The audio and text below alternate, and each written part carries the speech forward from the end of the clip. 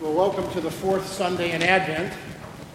With this poor candle doesn't have much time to burn, does it? You know, I lit it this morning. I went, I'm going to let you burn all day just to catch up. A couple of days before Christmas, fourth Sunday in Advent. And what a wonderful time Advent is. Because remember when you were a child, and those of you who are, remember how, or recall how wonderful it is to anticipate the gifts you're going to receive for Christmas. I can remember as a child, my mom would get mad. We used to shake the packages just to see what was in there. And after a couple of weeks of that, they started to rattle. I didn't know what that meant, but they always came broken. But anyway, this excitement that we have to see what is going to be the gift that we're going to receive for Christmas is a very Advent thing. For we are in Advent, and our job in this time is to anticipate with great reflection and joy. Last week was Gaudete Sunday. Rejoice, because we know that the Savior who has been foretold from the beginning of time is coming. And so this homily today on the fourth Sunday of Advent is basically given in order for you and I to understand what it is that God the Father is giving us on Christmas Day.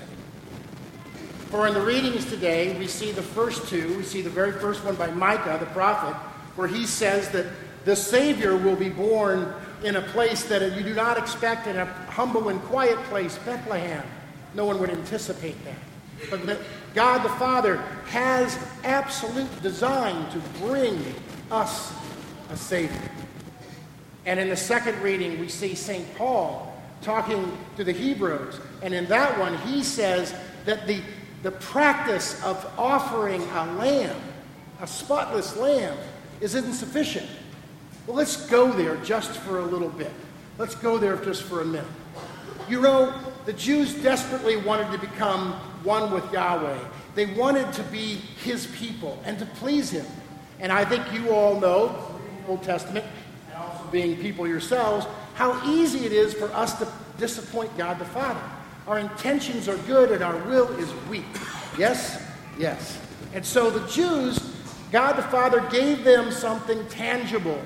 He asked them to give him something of great value, of great worth, a spotless lamb. I don't want that kid lamb over there. I don't want that goat that can't walk.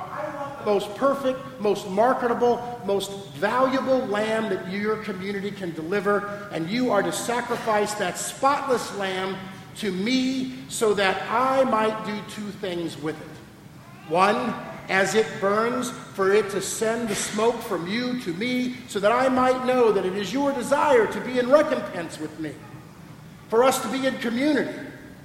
And then the second thing is the blood of that lamb was put in a bowl, and hyssop, very much like our aspergillum, would gotta careful with this stuff here, would throw the blood on the people. He would throw the blood on the people, and they'd be wearing white, and they'd get marked with the blood of the lamb.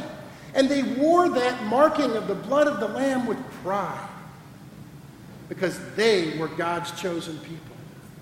And they were marked by the very blood of the sacrifice that God the Father had ordained. But as St. Paul tells the Hebrews, this is insufficient. This lamb cannot be perfect enough. And in the design and in the original concept from the Father, he knew he was going to send us a Savior, a Son, his only Son. By his perfect nature would be the only thing that could possibly relieve us of our sins. Every Mass that we go to, Father will pray what we call a Eucharistic prayer. There's 4 of them. There's actually a few others more for very special occasions. But there's 4 that we hear regularly, actually 3 that we hear quite commonly. Eucharistic prayer 1, Eucharistic prayer 2. 2 is the real short one. Daily Mass, very common. 3 is the one we normally hear on Sundays. But on holy days of obligation and high feasts, and quite frankly, on any Sunday, a priest could choose Eucharistic prayer 1.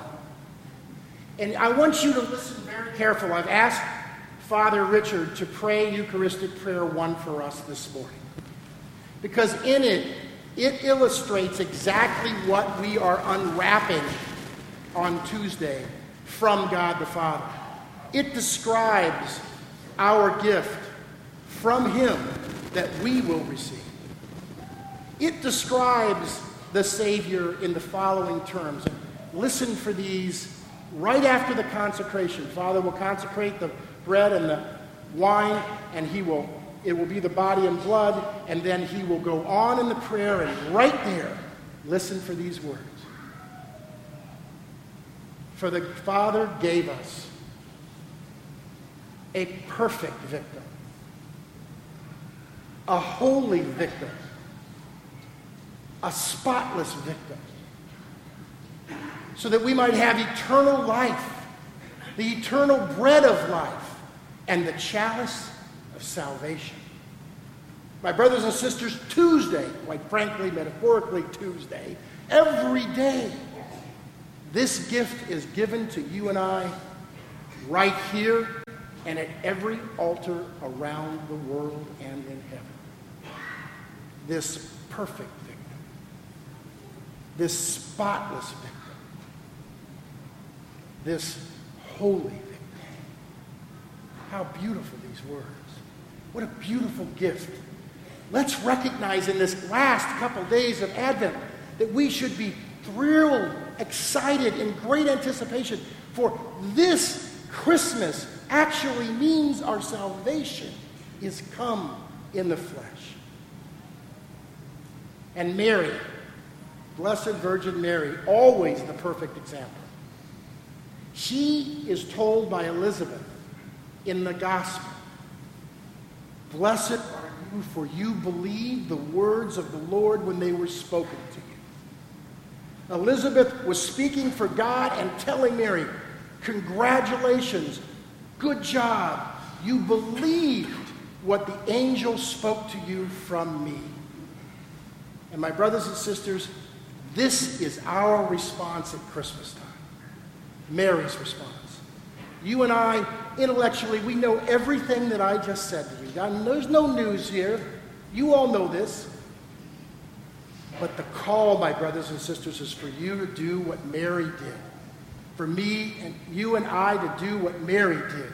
For us to believe and act with the words of God the Father, that He has sent us the perfect Lamb of God.